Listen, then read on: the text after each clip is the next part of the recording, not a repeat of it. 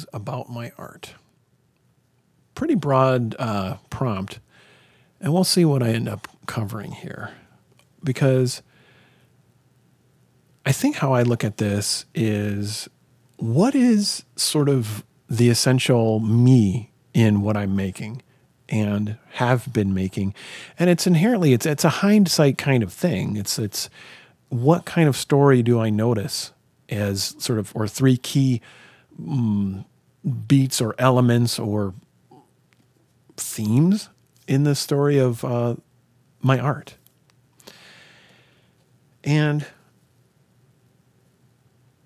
I think I've shared before that I'm a huge fan of, I really like fantasy art, and just the idea of art that shows worlds that are, in some ways like a funhouse, mirror distorted, strange glasses wearing version of our own world, right? Because inherently, I mean, we create what we channel our own experience into what we create. But then there's something about the otherness and the fanciful, mystic, magical other realms of science fiction and fantasy art that feel enticing.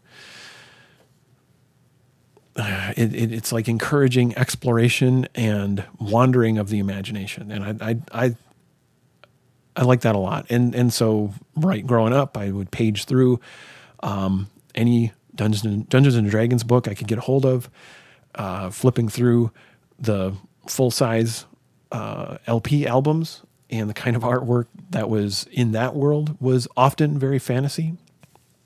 And with a different interpretation and whatnot, you'd have things that would be kind of like more fuzzy or more crisp or more glowy or more stabby or whatever.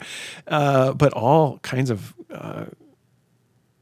creations, like anything from the Iron Maiden album covers, pretty obvious inspiration for me.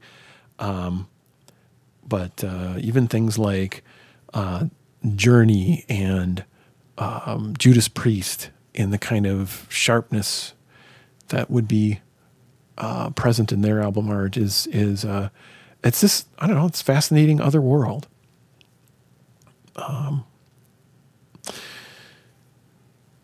Another thing about my art,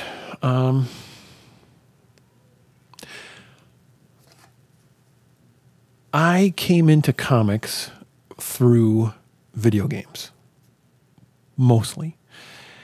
I noticed that recently that I've, it's like I in my elementary school years, I don't remember a ton of comics that I read, and it would be on occasion I would find some here or there, but I wouldn't typically be deeply into them.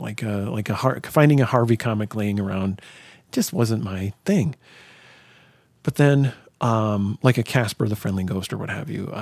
But then finding something like I did have one of those small album players that could play a 45 or whatnot. So a 45 album is like a smaller disc, I guess. What is it? It's like it's bigger than a CD or a DVD, but smaller than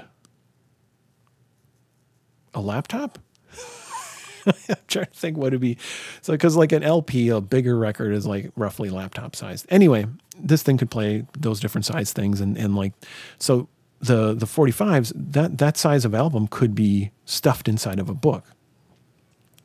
And then now you have, this sort of book that can read to you or whatnot. So I had a few of those growing up, and one of them was a Spider-Man comic. And I'm trying to remember if I might have had one or two, but the one I recall is like Spider-Man versus the Lizard Man. And that was certainly part of my early childhood. But then later on, I had this Empire Strikes Back novelization, and I know I read that a bunch of times, and I have had like ups and downs with it too, where I thought, this is it. the art was hard for me to fully appreciate as in my younger days. I don't know why. It was like the style of Yoda was very different than the movie. The I guess the representations were, I guess maybe I was struggling with how it had a realism to it, but it was very fantasy art, but I wasn't fully into the fantasy art yet. Because album covers I saw when I was, 10, 8, 9, 10, 11, 12-ish. They didn't really call out to me much till I was more like 12, 13 and onward.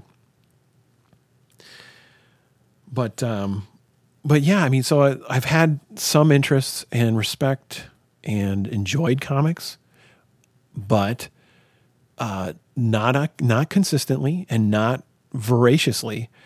I went through in the early 90s a bit of a aha moment where I started getting into Ghost Rider, and that was really really fun and inspiring. I don't know. I think the themes of how so Danny Ketch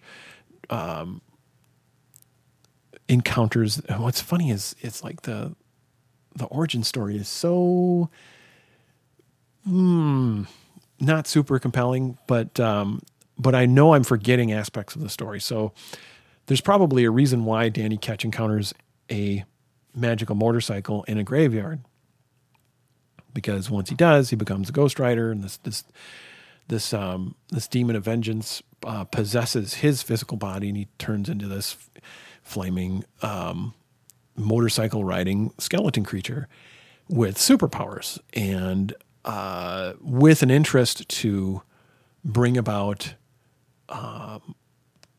just punishment, basically. And problematic themes aside, it's I really liked it. I really liked how Ghost Rider seemed to put things right, and I also liked how Danny Ketch was wrestling with some dark nature, and how is he going to make a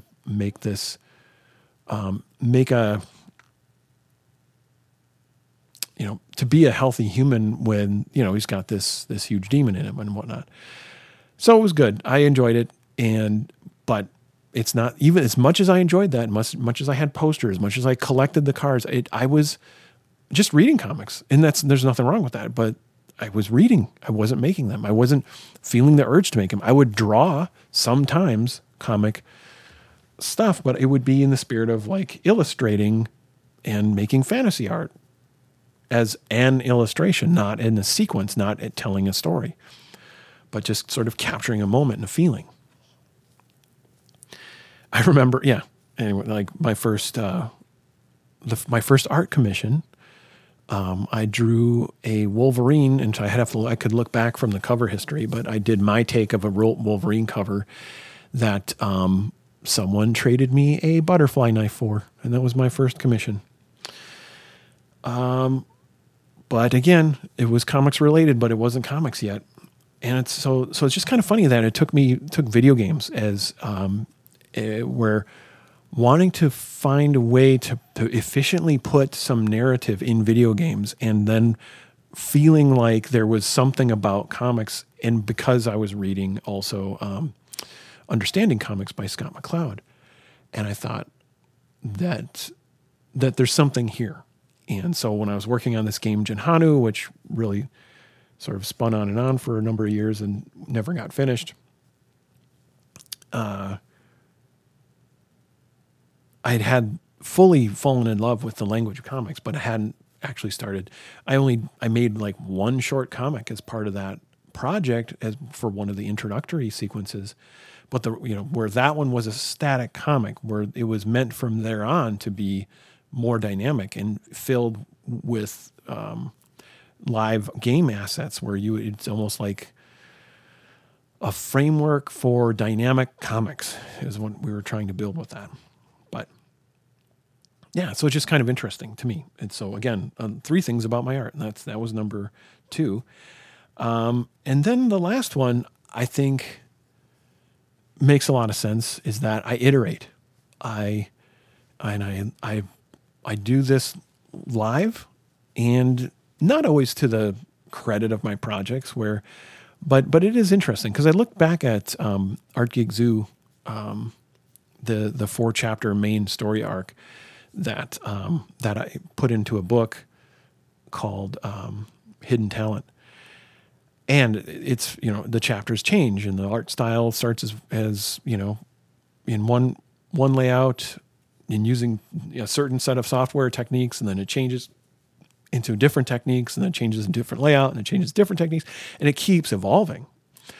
So all my style, as far as how I write the comic, that evolved. I had a collaborator for a chunk of time, Pete Gilbertson, and the comic changed as Pete came into the project and as Pete left the project.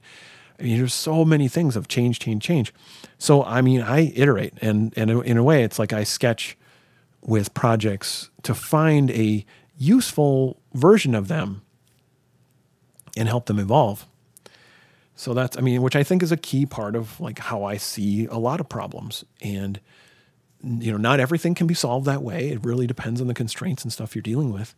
But, there's something about the process of webcomics that helped me establish that habit and feel comfortable with this, getting in the comfort zone of this. This work is a work in progress, but it is a work as it's a work in progress, both. So, yeah, that's interesting because I do look back on it now. I think the product, it as a product, would be more sellable if it were as a if the art style where it landed was done throughout. So who knows? Maybe I'll revisit the story. Maybe I'd continue it. But either way, I would do it in such a way that it wouldn't be iterating as much. But I would be using that sort of sketchy iterative approach to work through in private, I guess, instead of creating in public like that. I think this time. So maybe that's sort of I sketch and iterate and improve and have learned it's not always the best public face for a project. Although for that project, I actually think it worked because there was an audience that followed me through that experience. And I wouldn't have had that, and they wouldn't have had it if I didn't do that. Okay. I don't know if those are 3 specific enough things about my art, because it's like my background about the fantasy art through Dungeons and Dragons and stuff, and I'm a fan of magazines like Imagine FX, which I don't know, maybe they've changed or aren't still around anymore, but they were around a good long time. And then like I came into comics, which is so influential at this point in my life and career, but yet it didn't happen early. Like a lot of folks who are into comics are like, yeah, I drew comics forever. And I did illustrations related to comics now and then, but it was only an illustration. I guess I always looked at myself as an illustrator, not a comic storyteller. And then finally I'm a big fan of sketching and iteration. So this has been a reflection in this Art Sound Off series version of the Polytechnicast. Art Sound Off is a creative challenge that Jersey Drozd and I started to celebrate this journaling, especially journaling about your art, practicing it, whether you're doing it for private or public. And for those that are sharing them publicly, you can check out the hashtag #ArtSoundOff. And if you're curious to give it a try, you could go to artsoundoff.com and find some helpful recommendations there. And I'm Rob Stenzinger. This is the Polytechnicast again, and I don't know. I do journaling of various sorts. This 3 things prompt was from Art Sound Off, but I'm also creating some new installments in the Practicing UX for All series, and I've got other ideas from there. So I do hope to continue posting Polytechnicasts, not every day. I don't know if I'll ever do that again. This might be the end of the daily Polytechnicast. Who knows? But I do like it. And I missed it a lot. And I'm feeling like if I just stop at the end of November, that would be, I just would miss it too much. And it's too useful. So it's nice to connect with folks through this, and we'll see what happens. But in any case, thanks for downloading this. And if you have any questions or reactions, reach me at Rob Stenzinger on the social networks, rob@shieldsstenzinger.com via email. And thank you very much for listening.